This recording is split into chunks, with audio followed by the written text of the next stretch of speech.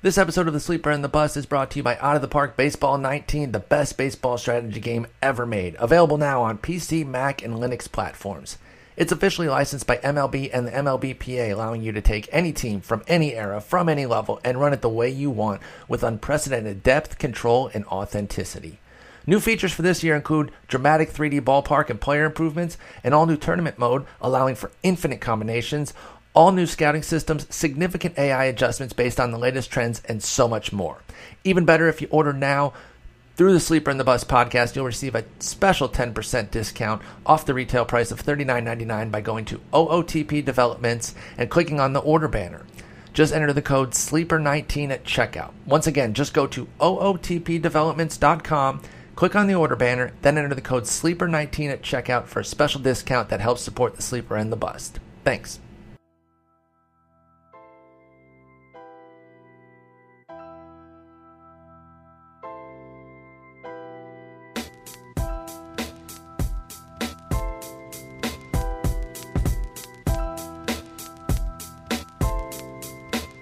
Hello and welcome to episode 576 of The Sleeper and the Bust. It is Thursday, July 19th. I'm your host, Paul Sporer, and it's Call Your Shot episode 5. It's time.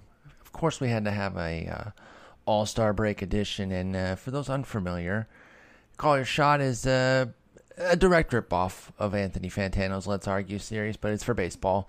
Looking for your baseball-related unpopular opinions, scorching hot takes, thought-provoking questions about the second half, and then I just address them. And that's what we're going to do, so let's just start it right away. Cody McDonald. Co-Mac-Do. I mean, it's technically Co-Mac-Do, C-O-M-A-C-D-O, but obviously his name's McDonald, so it's Mac-Do. You know, I'm really getting lost in the weeds on something that doesn't matter, but he's the one who sent it. He says, Cal Gibson releases his own line of string trimmers. Much like his pitching arsenal, they are not electric. The noise is deafening. And then someone chimed in, Parker Joseph 3, Kyle Gibson is good. And I was curious if it was a Justin Mason burner account. I could see the string trimmer thing happening maybe a couple years down the road, maybe as a second career when his baseball career is over. But we'll keep an eye out for Kyle. Well, maybe he'll make an appearance on Friday.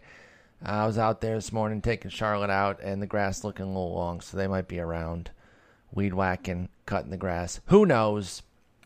Cecil _ Myers. Byron Buxton, top 35 hitter in fantasy for the second half.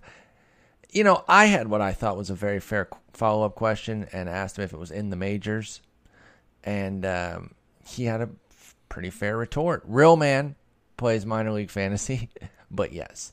And, you know, of course, we're looking for bold stuff here and the hot takes. And so, listen, no, I don't think so, Tim. I'm going to give a hard Al Borland on that one.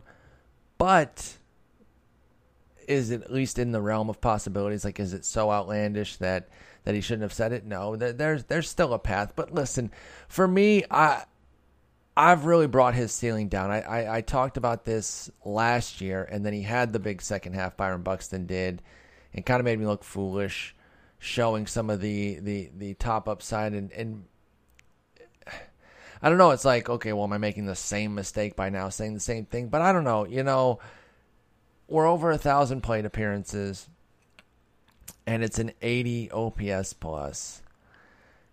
And I'm just not seeing where we're going to get the changes in Buxton's profile that's going to send him on this rocket ship up. You know what it's really starting to look like? We've talked, I think, some of the names that have been bandied about at times about who Buxton could become on maybe the lower end of the non-bust spectrum, because I don't think Cameron Maybin or BJ turned Melvin Upton are busts, right? I don't know that you can have like a decade-long career and truly be a bust. So that's what I'm saying on like the lower end of the non-bust spectrum. But you know who hasn't really been brought up, who might fit perfectly, especially because he was in this organization, is Carlos Gomez. I'm sure people have said it. I just haven't really seen it in writing or can't recall it offhand. So I'm not pretending like, whoa, eureka moment here. It's just I've been zeroed in on the Maben Upton thing, and I'm really thinking maybe Carlos Gomez is a path that the Buxton backers should maybe look at and say, hey, this could be it. As long as it's, not Lasting's millage, and that's also in play. So, no, I don't think he's going to have that kind of second half, but I will be rooting for him. Like, I'm not rooting against Byron Buxton. I just don't think he's very good.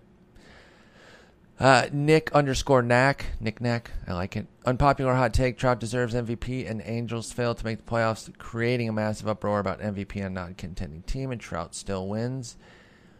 Yeah, I mean, he's deserved it nearly every year since entering the league. He's absolutely insane, and I do think, listen, I don't believe that the MVP has to come from a winning team. I really don't.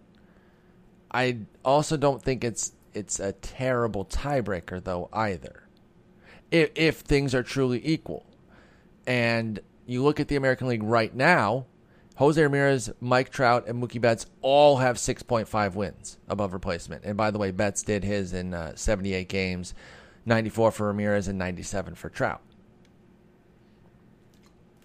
And so if that kind of kept on the same trajectory and they were all in a very similar band, if not having the same exact WAR that they do now, and some writers maybe used that as an eliminating factor for Trout while the Red Sox and Indians are making the playoffs, that doesn't bother me as much.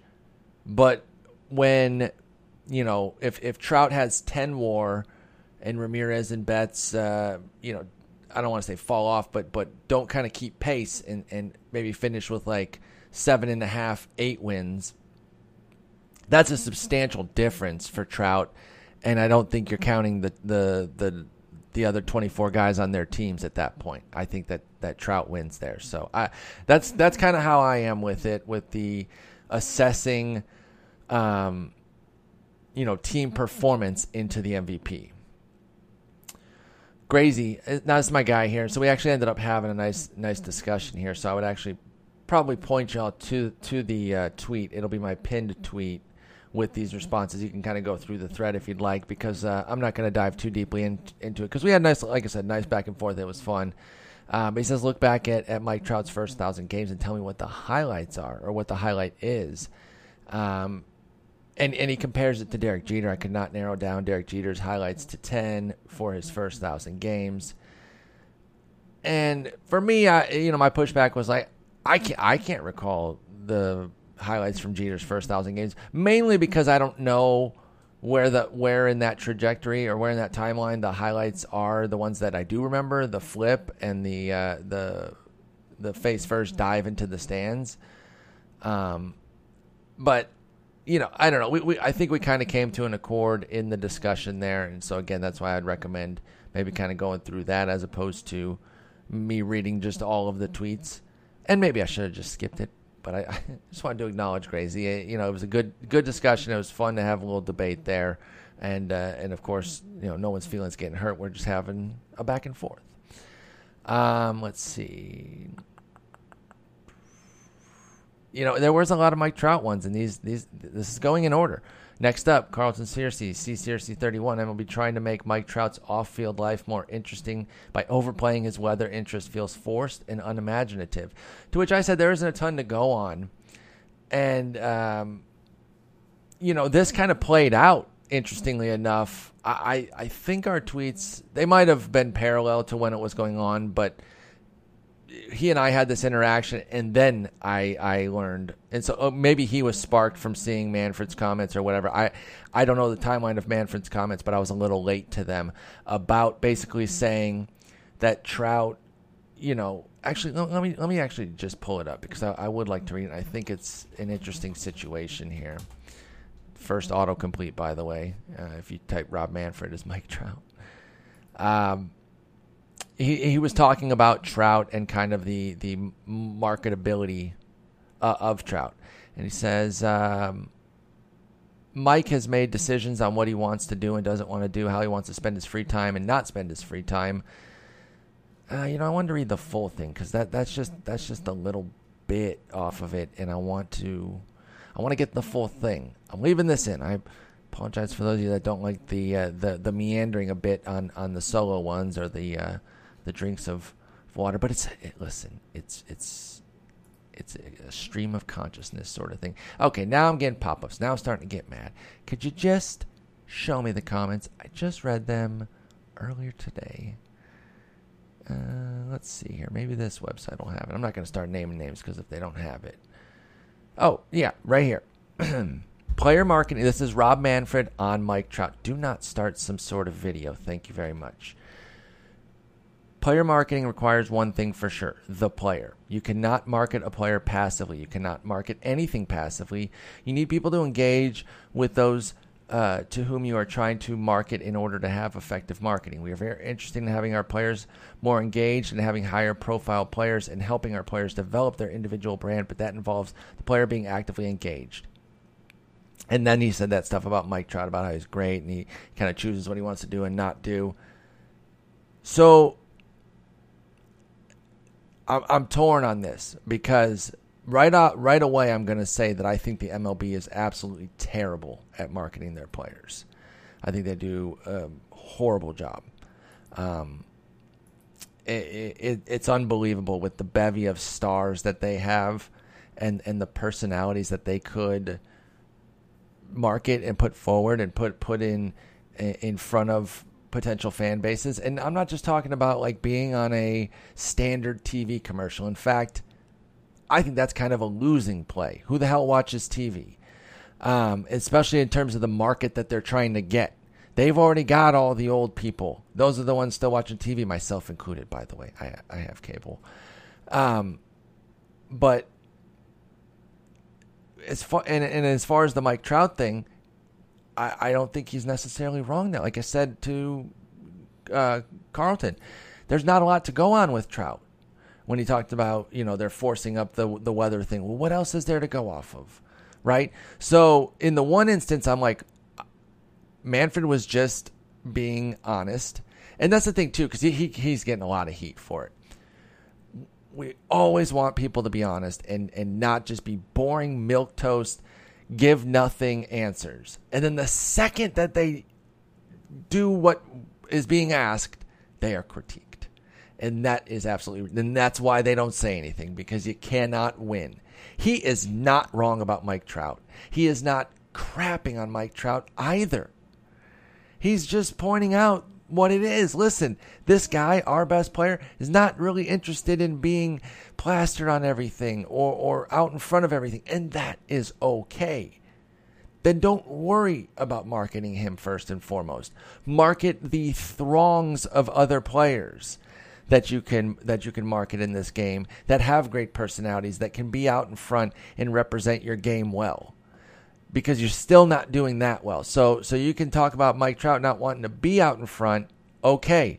Then move on to the tens upon tens of guys that can do it. In all the cultures too. Because, there are some excellent Latin-based players that I think would be great faces of the game, and maybe they're not as well versed in English, and so that would make them, cautious about doing things that are English based. Then get them out in front in their country, and in their language too, because there's plenty of Spanish speaking folks here. Get them out in front that way. It doesn't. I don't have all the answers. Right? I'm not some marketing major. But I feel comfortable in saying that it's easy to see that MLB does a poor job, plain and simple, and despite adding bottom line, adding to the revenues, let me take a drink here.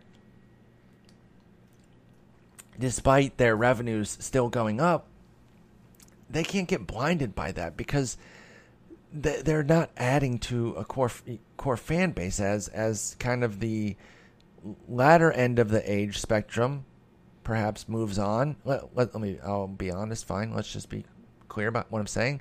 As they die off, they're not replenishing on the back end well enough. And they have people in charge of this marketing that need to have those answers. I don't need to have those answers, but I know damn well that they're not doing a good enough job. It's clear to everyone paying attention. And so, again, I'm now starting to get into the circular part of just repeating, but I didn't necessarily have a problem with him saying that about Trout, and nor did I have a problem with LA. The Angels putting out a statement backing their guy and saying, listen, he's a great guy.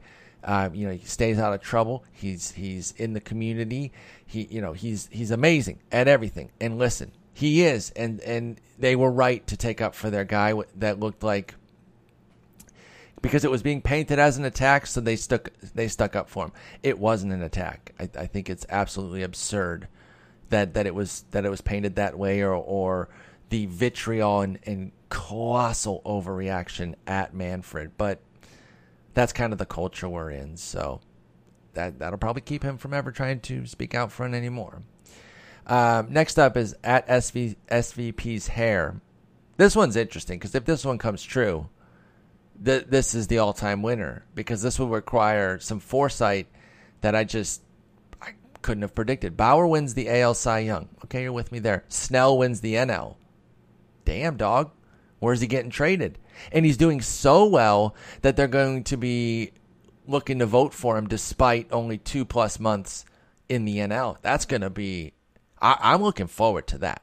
I am really looking forward to that. So I messaged him back and said, that'd be especially impressive if Snell won the NL from Tampa Bay. And he says, just keeping you on your toes, Paul, which I think is him protecting himself. It was a slick little comeback. Just, hey, I'm watching you. Okay. Nah.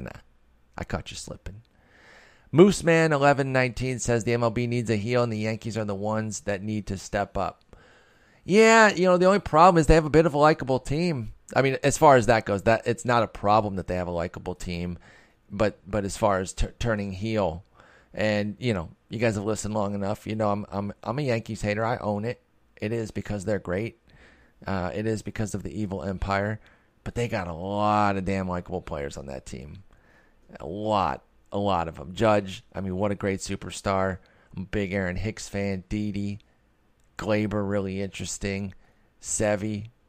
I like Betances. Tanaka's a good guy. This seems like a good guy. I don't know. I don't know Masahiro Tanaka. This just in. CC, an amazing guy, veteran. No one talks enough about his story, man.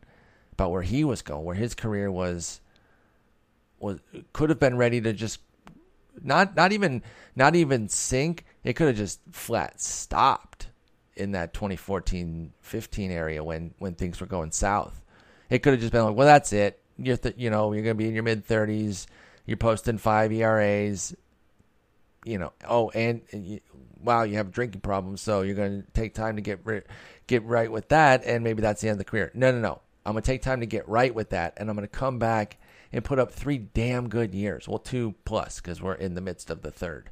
He's got 428 innings of a 3.74 ERA, which is good for a 1.17 ERA whip. ERA plus, for CC Sabathia.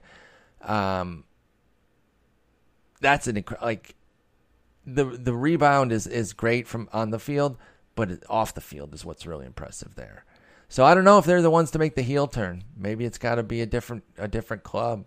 Maybe the Cubs turn around and Madden becomes super snarky and they just become super hateable or something, or the Red Sox are always there ready to be hated. Trying to think, there's a lot of likable teams at the top right now, but I say that as team, a guy rooting for a rebuilding team that's just kind of surveying the landscape here. I know those of you that are fans of the opposite, the rivals of these teams are like, no, I hate that team. Don't worry, I have no problem hating the Yankees. I'm sure you Boston fans are screaming right now, but maybe they're the right team for the heel turn. They're the easy target for sure. This guy, I've never heard of this guy. He got a blue check somehow. I know you can buy them these days, so that's probably what happened. At Jason Collett, at Jason Collett. I don't know. But again, blue check, so either bought it or maybe knows somebody. Winner of the All-Star game determines DH rule the rest of the season. I love this. This is sheer brilliance. Carry on, Jason. Paul Swiden, former Fangraphser, Hardball Timeser, running his own bookstore now, like a G. All my opinions are popular just by virtue of me saying them. Okay, well, that's a hot take in itself, though, so you still played the game. At Matthew Stieg 1, Jose Ramirez joins Albert Bell as the only players to hit 50 homers and 50 doubles in a season, wins MVP over Trout and Betts. I would love this.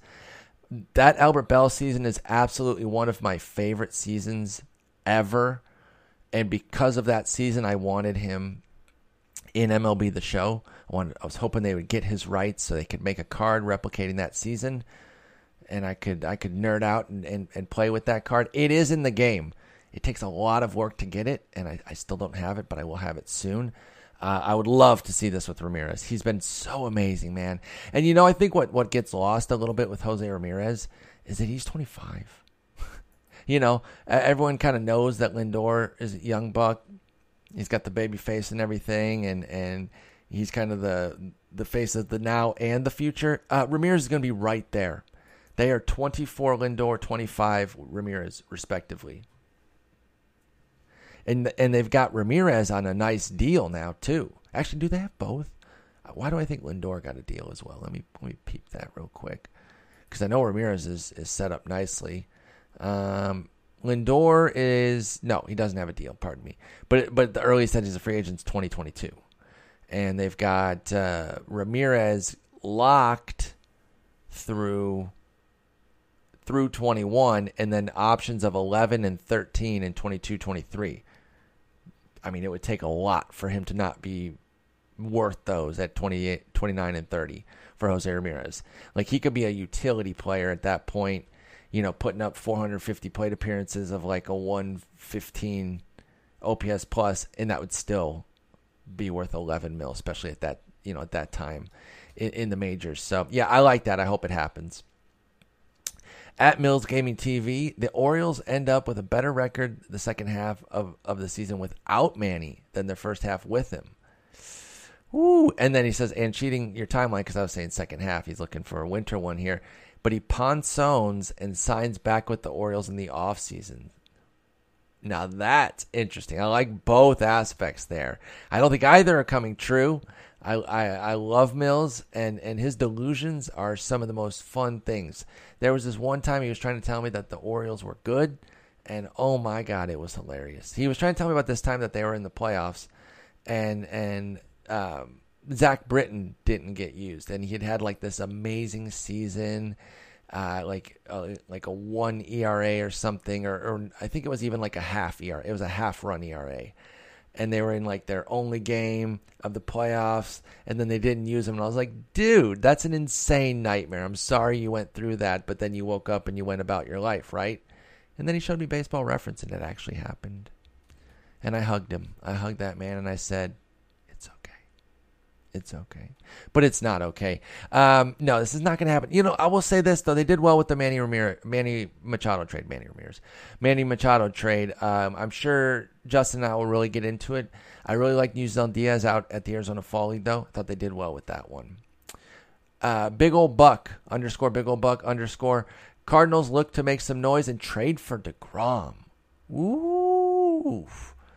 That would be noise making. They've made some noise firing Matheny, trying to, flip things around that way. If they also brought in a big arm like that, wow, that would be something else. Now you're lining up DeGrom, Martinez, Flaherty, Waka Weaver, or no, Michaelis, excuse me. Wait, did Michaelis get sent down? Because he's not showing bold.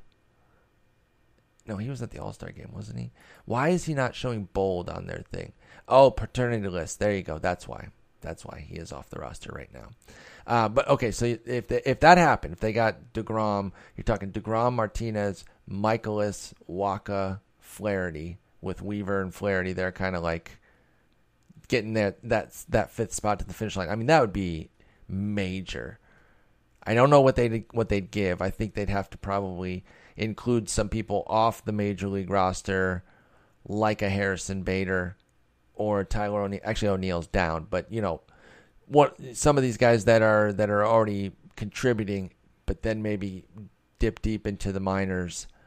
I don't know. It could probably be done. Here's the thing. Most teams could trade for any one player. It's just a matter of how much you would want to devastate your system. I feel like you can get a collection, enough of a collection of prospects to get any player. It's just a matter of how much you want to vacate the system. Here's one from NRN 740. Hyunjin Ryu will have a healthy second half with an ERA under 3.30. I can get behind the performance part. The health part is what gets me. But he absolutely fits, my notion of investing in the talent and just kind of letting the health play out and see where it kind of goes. He's a damn fine pitcher, Ryu is. He really is. He's supposed to be out for another couple weeks, working on that groin strain. He was on the 60-day DL, so I don't think he can come back till the end of the month. But he does have 30 innings of 212 so far this year, and he had a 377 in 127 innings last year, Ryu did. So, I could see him pitching a low threes. It's just a matter of if he's going to stay healthy and thus how many innings he's going to get. But I don't rule out the performance piece. That's an interesting one, and Ryu could be somebody to stash and take a shot and see what you can get when he does return. At Real Mig Train says Oakland A's get the second wildcard spot and beat the Yankees in a one-game wildcard playoff. That would be amazing.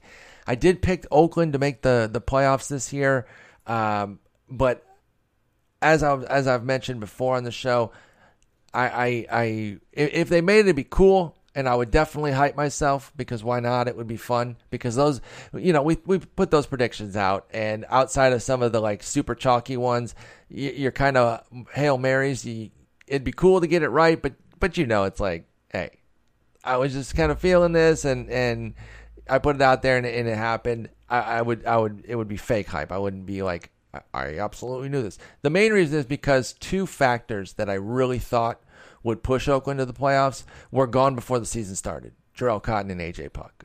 So I would be like, listen, it's cool that they made it, but I got so lucky. We were talking about this on my Twitch stream on Wednesday night, that they should trade for Britton and just go Trinan and Britton, righty-lefty version of one another, with Trevino and Ryan Buchter, Emilio Pagan, and just that bullpen, just make it absolutely nasty and kind of keep piecing it together with the starters because that's where they're at right now. Cahill's back, but for how long? Manaea, you look at the bottom line for Manaea, he still has a 3.42 ERA. Now, the skills are saying that it's not that good, and hit suppression has been key to his .99 whip. He doesn't have a lot of strikeouts, 6.0 per 9, and 1.3 homers. So it's a really weird season. So they don't have a lot of great starting pitching. So I think going and getting a big piece in the bullpen and somebody like Zach Britton, obviously they're kind of betting, and that's the kind of thing they could do though, is because they'd be able to buy a little bit low, A, because he's a rental, and B, because Britton hasn't been that great. Check his medicals, see where it's at, and if they like what they see, go for it. I think that could be a huge move for the A's. Zach Britton. All right, let's see here. I'm taking another drink. Brewski15 says, Luis Gohara is a top 40 pitcher for the second half. In parentheses, puts dependent on nailing down a rotation spot, which is fine. I dig that caveat. Obviously, he wouldn't believe that if he was in a bullpen role. I like this one. I like Gohara. I think he's got a lot of talent. He was really interesting coming in. Then he hurt his ankle, and that kind of took me off as far as the redraft situation. I just kind of wanted to play a little wait and see instead. Excuse me. And he has thrown 20 innings in the majors. They haven't really gone well with the 5.95 ERA, but I think that's a substantial blow-up or two. Yeah, 6 runs in 2/3 of an inning. A relief outing at San Diego. I mean, that's doing the bulk of the damage here. He's given up 7 runs in 19 innings otherwise. So, that is obviously the very nature of small samples and why you have to be very suspect of them and kind of check out the makeup. But yeah, I could see something. I could see a second half surge from Gohara. I don't rule that out, and that'd be big for them, for the Braves. M Striker, M_Striker, STREICHER, Striker. Why would it be Striker? In what world is that Striker? God, I'm dumb. Marco Gonzalez finishes as the top AL West SP outside of Houston, even with an innings limit. So you're going outside of Houston. You're looking at does he have anybody? Well, that just on his own team. That's James Paxton that he's ahead of. That alone is enough, I think, to put it on the hot take platform. However, eliminating Houston cools it a little bit because the Angels, everyone who's pitched for them is on the disabled list.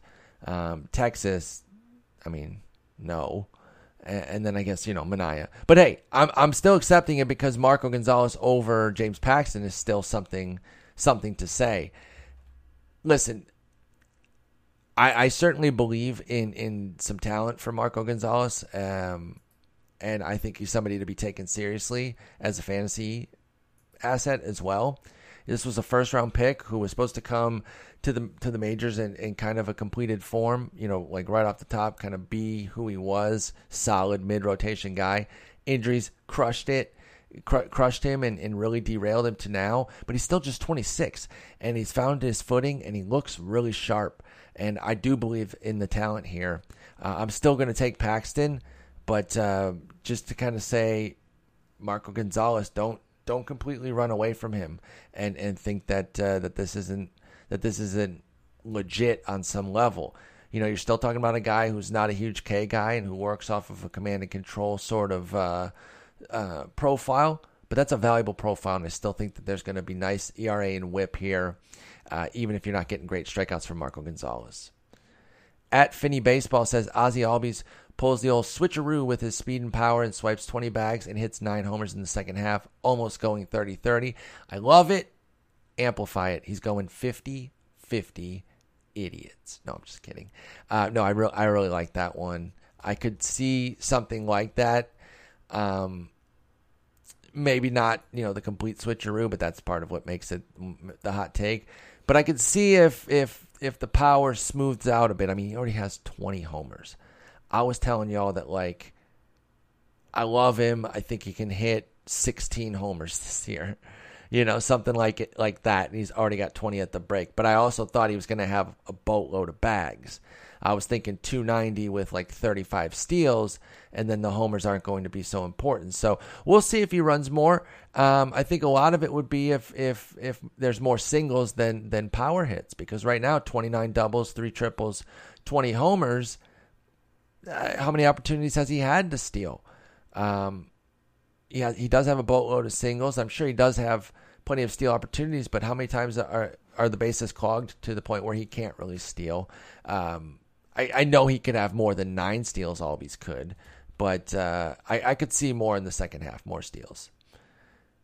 Ooh, Zach, I'm gonna hit you with a freezing cold take here, since this one's already gone. At ZV Sanders, Manny Machado plays another game for the Orioles this year. No, he does not. That one's done. Wait, he might have sent that in the morning, and maybe he was trying to count the All-Star game and be funny. Nah, we're roasting him. Terrible call, Zach. Get out of here. Former Rotographs guy, Zach Sanders. Give him a follow, at ZB Sanders. VZ Bevan. Jesus Aguilar leads the majors in homer with 52. Man, I want this one to come true just because it'd be so cool that Jesus freaking Aguilar leads the league at homers. Who do I think's going to lead? Because I don't hate that. I was looking at his profile. I wrote a piece on the All Fantasy Value team. I did two. I did one on just the straight up best values. And I know that's kind of like a leaderboard or whatever, but I try to write content that I want to see myself, and I think it's interesting to kind of just see, okay, who's been the best at every position just straight up, and where were they drafted? Like, I find that kind of interesting, and then I put a little commentary on most of them. Some of them I would just put, jokes or whatever, just said, oh my God, he's so amazing. But others I tried to put a little something on there. But then the next one was the all value guys. And that one's obviously, I think, even more interesting, where you're talking about the best guys at every position drafted later. And I used a loose threshold of pick 150 or later. I had to stretch it at shortstop because it's so ugly, and I just wanted to kind of highlight Trevor Story, what he's doing. But yeah, I wrote Aguilar up. He was 535th because NFBC has those 50-round draft and holds. So he still did register an ADP, even though it was that late. It just kind of tells you that he was basically undrafted in standard mixed leagues is what you need to know about Aguilar. But I look at the profile, and I don't see anything that says that this is going to completely fade, right? I don't see where the cratering is in this profile for Jesus Aguilar. Is it going to come down from a 995 OPS and 298 average? Yeah, probably. I think that's just a safe bet, right? He just had the best half of his life. Of course it's going to smooth out. I would smooth out established stars who put up a 159 WRC plus in the first half, outside of guys named like Mike Trout and maybe a couple of others.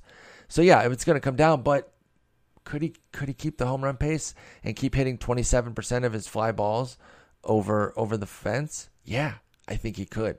And so I think he could lead the league in homers. My official pick is Ozzie Albies. No, that's stupid. God, how cool would it be if Jose Ramirez does it? That's just incredible. Now I'm going to be super lame and take Mike Trout. He's going to lead the league in homers. But I like the Jesus Aguilar call. Another drink time. Oh my gosh, this would be crazy. At each thorn's peril. Red Sox implode despite several deadline deals and finish third in the AL East, giving the Angels the second wild card. Don't sleep on the second part of that, where the Angels get back in the mix. That might be more wild. Well, no. That's the second most wild part. But the Red Sox, holy hell, the implosion that would take. They're 19 games clear of the Rays right now. That would take some kind of meltdown. It would basically take whatever these hypothetical trades are to go as poorly as they could go. Every guy they get would just have to fail, and then a few key injuries to guys they already have. That would be wild. A. Kappa says, Yasiel Puig fails to outperform Eric Thames in 4 of 5 roto categories the rest of the season. So I'm going to assume he's giving Puig steals. I think that's safe to assume. Let me see what Thames is up to.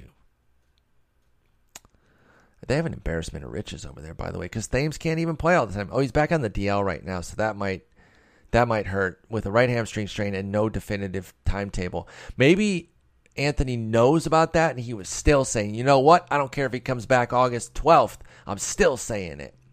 Listen, I love Puig. I've always made that clear on this show, but it hasn't been a great season. I'm not going to sit here and try to tell you that. Oh, he's also on the DL. I forgot that.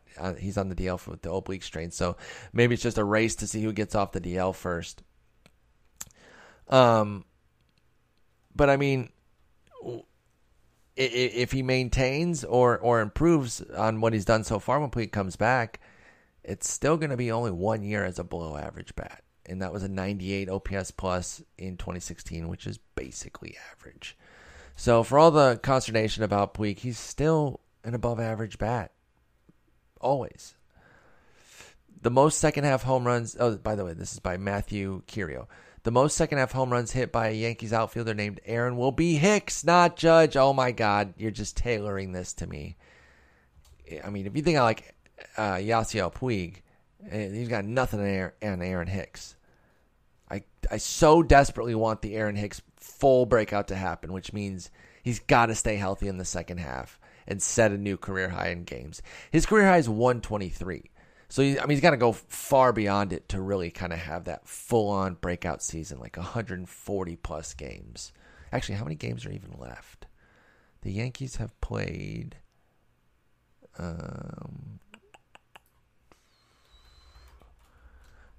there's 67 games. Can you even do that? He has to play all of them to play 143 games. Dang it, Aaron. You're already going to struggle to get 140. But you know what? I love it.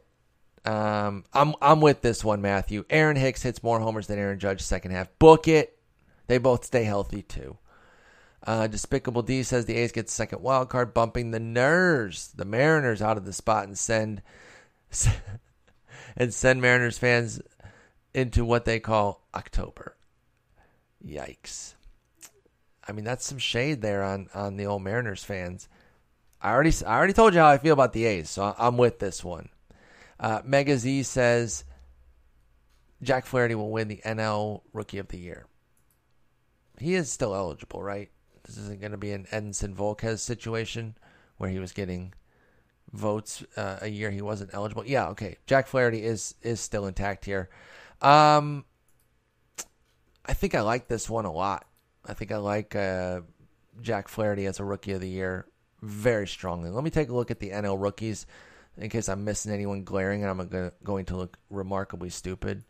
Let's see. On the offense, well, Juan Soto is doing an amazing job. And I think if he continues in the second half at any sort of clip near what he's done, that's going to put a wrinkle in Flaherty's plans here. Let me look at NL pitching rookies. Buehler's going to hit an innings limit for sure. I mean, Flaherty dang well could too, but Buehler's guaranteed to. There's just no way. Sir Anthony Dominguez, he would have to save like 25 games or something. And Andrew Suarez, he's been good, but I could see Flaherty overtaking him. I really think it's Soto and Flaherty. Those are two. But that's a good one, Mega Z. I like that one, Zach. At Zach MW1, by the way. Let's see. Whoa! At J Smith 757. I guess it's bad enough that they brutalize them every October when they face them, but now the Yanks. Oh, by the way, that was my commentary. His comment is just Yanks will get Barrios from the Twins. To which I was saying, not only do they just keep beating them every time the Twins make the playoffs, but now they're going to take their ace. Damn. At Colin Cosman. Now here's an unpopular opinion. Baseball should just allow ties. As a night owl, I am firmly against this. Once we get into like the 13th inning of a game, I'm literally rooting for whoever's down. Should there be any scoring? Of course, I'm rooting for no scoring and just for the game to keep going. But the second somebody scores, I am so firmly on the other team. I'm ready to go. But it ruins the bullpen for all these other days. Okay, and go get some other players from the minors. You've got 800 players in your organization. Figure it out. I'm not feeling bad here. No ties. Get out of here with that. At Marty Schwatzen, Javi Baez does not take his foot off the gas, finishes 35-35 and a top 5 overall player. Dang, if he goes 35-35, I mean, top 5 is certain. Wouldn't he be, he'd have to be very close to the number 1 because the 35 steals would be so impactful. And you'd have to think that if he's doing that, if Baez is going 35-35, then the batting average is good. That would be something. He's so talented. He really is, man. And going back to the conversation earlier about marketable players, he's so electric. And it's just, you really can feel it when you're watching him. It's a vibe. And, I'm sure there's NL Central fans that hate the Cubs and they root against him and they have that kind of sports hate for him, which is all, leave it at that, by the way. Sports hate, just kind of, I hate that guy, playful or whatever. Don't be weird about it. You don't actually hate somebody on another team because they're good at baseball against your team, okay? But you say it in like the sports hate way. We all understand what's going on. But yeah, even those people I think can admit that they're watching him with the magnetism because they want to see it not go right just to kind of go against him. But those that are Cubs fans or just baseball fans, like, I mean, he's so magnetic. He really is. And he's so good at so many things, Javier Baez is. He's like really good at special teams too. Like the tagging, the base running, it's so impressive what he does. And of course his bats really come alive this year. Let's see. Next up. Wow, Bregman gets more. Whoa. Is this even possible? At Slam Daddy 2. Bregman gets more extra base hits than Altuve and Correa combined. What? How many would that be? Like 180 extra base hits? Let's see. Well, I guess he's having Correa on the DL for a while. Right now, Correa has 30 and Altuve has total they have 64. Okay? Let's just be super lazy, double it, and then take off like 20. So that's 108. And Bregman has 52 right now. So even if we double it, that's 104. No way! I mean, I guess he's got Correa on the DL for a long time then. It would have to be. But it's looking like he's going to be back at the end of the month here. I like it. I mean, it fits what we're going for here, right? Obviously, some of these are going to be dismissed out of hand as like, what are you talking about? And that's kind of what we're doing here. But no, I can't get with this one. I love what Bregman's doing. He's been great. And I wonder if this is going to just be a career-wide thing where he just always kind of slow out of the gate, man. He's the tortoise. He's like, it's 6 months. I'm going to be here a while. I'm not necessarily going to hit the ground running. It seems, when he first came up, I think he started like 0 for 22, Bregman did. And then his first full season last year, he started off pretty weakly. And then this year, he was hitting sub 200 deep into April. And then he just turns it on. It's wild to see, and he's been incredible having a career year. 20 homers, 8 stolen bases. 20 homers, by the way, already a new career high. He had 19 last year, and he played all year. He played 155 games.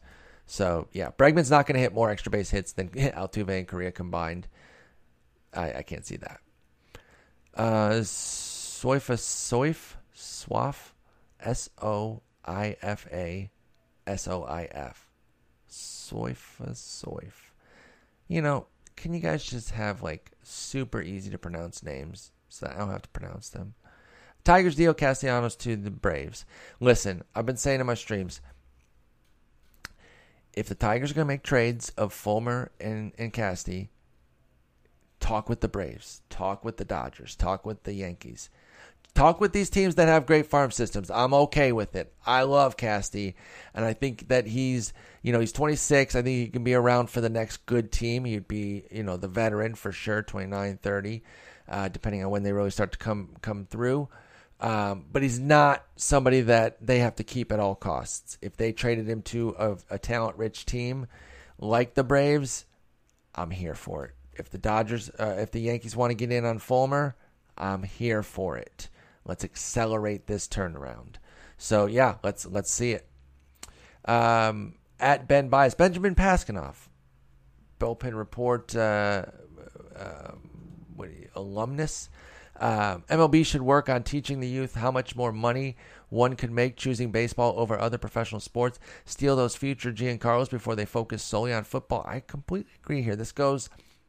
It's not the exact same thing as the marketing thing, but it relates, I would say. It's absolutely related, because if you're marketing your game well and you're gaining fans younger, they're wanting to play, and then they're not going into football, basketball, And sure, we're seeing some peel back from football as kind of a nation because of the brain injury concerns and everything like that. Very valid concerns, especially when you consider starting them so young when their brains aren't developed, let alone what happens in the college and pro levels. But it's not obviously some, mass departure from the game, but we're seeing some youth numbers certainly shift. Baseball needs to be there to scoop up that talent. And, if you want to look at it just like purely from a dollars and cents, they've got guaranteed contracts. They make a lot of money. Now, it can take longer, and it's a harder game to succeed. Hitting is just so hard. But, there's a lot of remarkably athletic players in different sports that could come over, and even if they aren't superstars, make bank and be assets in the game. Be good players in the game. Positive, top 10 on their team sort of contributors. And I would love to see it. I'm totally with you there, Benjamin. At B Wheaton 5908, Luis Castillo will be sent to the minors. Unfortunately, I could see this happening. If he just keeps toting like a 5-something ERA, they might just say, hey, let's get you a breather down there. Get you a few starts, maybe a skip, so you can take a breath down there, but they're not wasting a roster spot. He's got a 5.49 ERA, and there's some skills, and you can see it flash here and there when you watch a Luis Castillo start, but prospect growth isn't linear, and he's proving it so fiercely. I could totally see this one, and that would be such a bummer. I was so geeked on him. To then see him possibly go to the minors, that would suck, but it might be necessary. I will say in three July starts, does have a 3.45 ERA. I guess I completely retract what I was going to say. Luis Castillo for Cy Young. Book it. At Chains 18, at Xander Bogaerts hits more second half homers than any other shortstop. I am so here for this one. I am still waiting for that full-on superstar turn from Bogaerts because I still think it's in there. I really do. And he's having a great year. So it's kind of already happening, to be honest. I shouldn't be acting like, hey, can you do more? Because he's having a full-on breakout season. He's already got 16 homers, which is more than he hit all of last year. And again, he played all year, 635 plate appearances, and he hit 10. The triple slash is up. He's been excellent. He has. I want him to kind of like take over the game for a month where everyone's just bugging out on Xander Bogaerts. I just think he's so good. He's 25. Oh, he's amazing. An amazing guy. There's another guy that needs to be out front and center being marketed. And again, back to Manfred's point, though, the guys have to want it. I can name these guys, and if it's not something they're interested in, then I understand that, but Bogaerts is the man. I love that guy. I'm going to end on that one because that was a great one. I want to thank everybody who responded.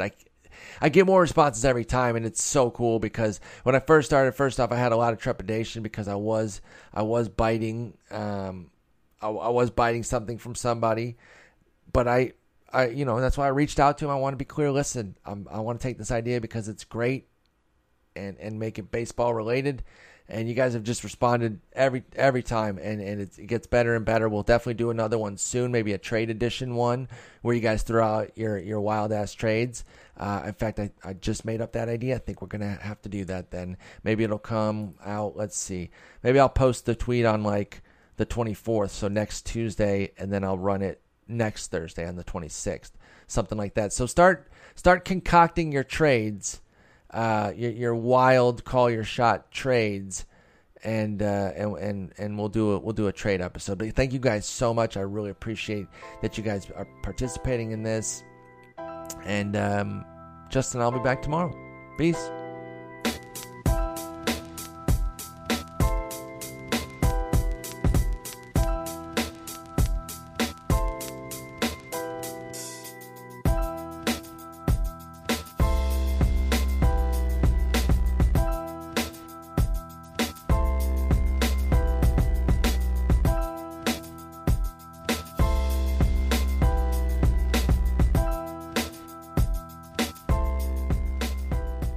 Want an unfair advantage to dominate your fantasy baseball league? Well, look no further and download Squad QL, the only mobile app you need to crush your friends and rivals this year. Download Squad QL for free for your Apple and Android devices.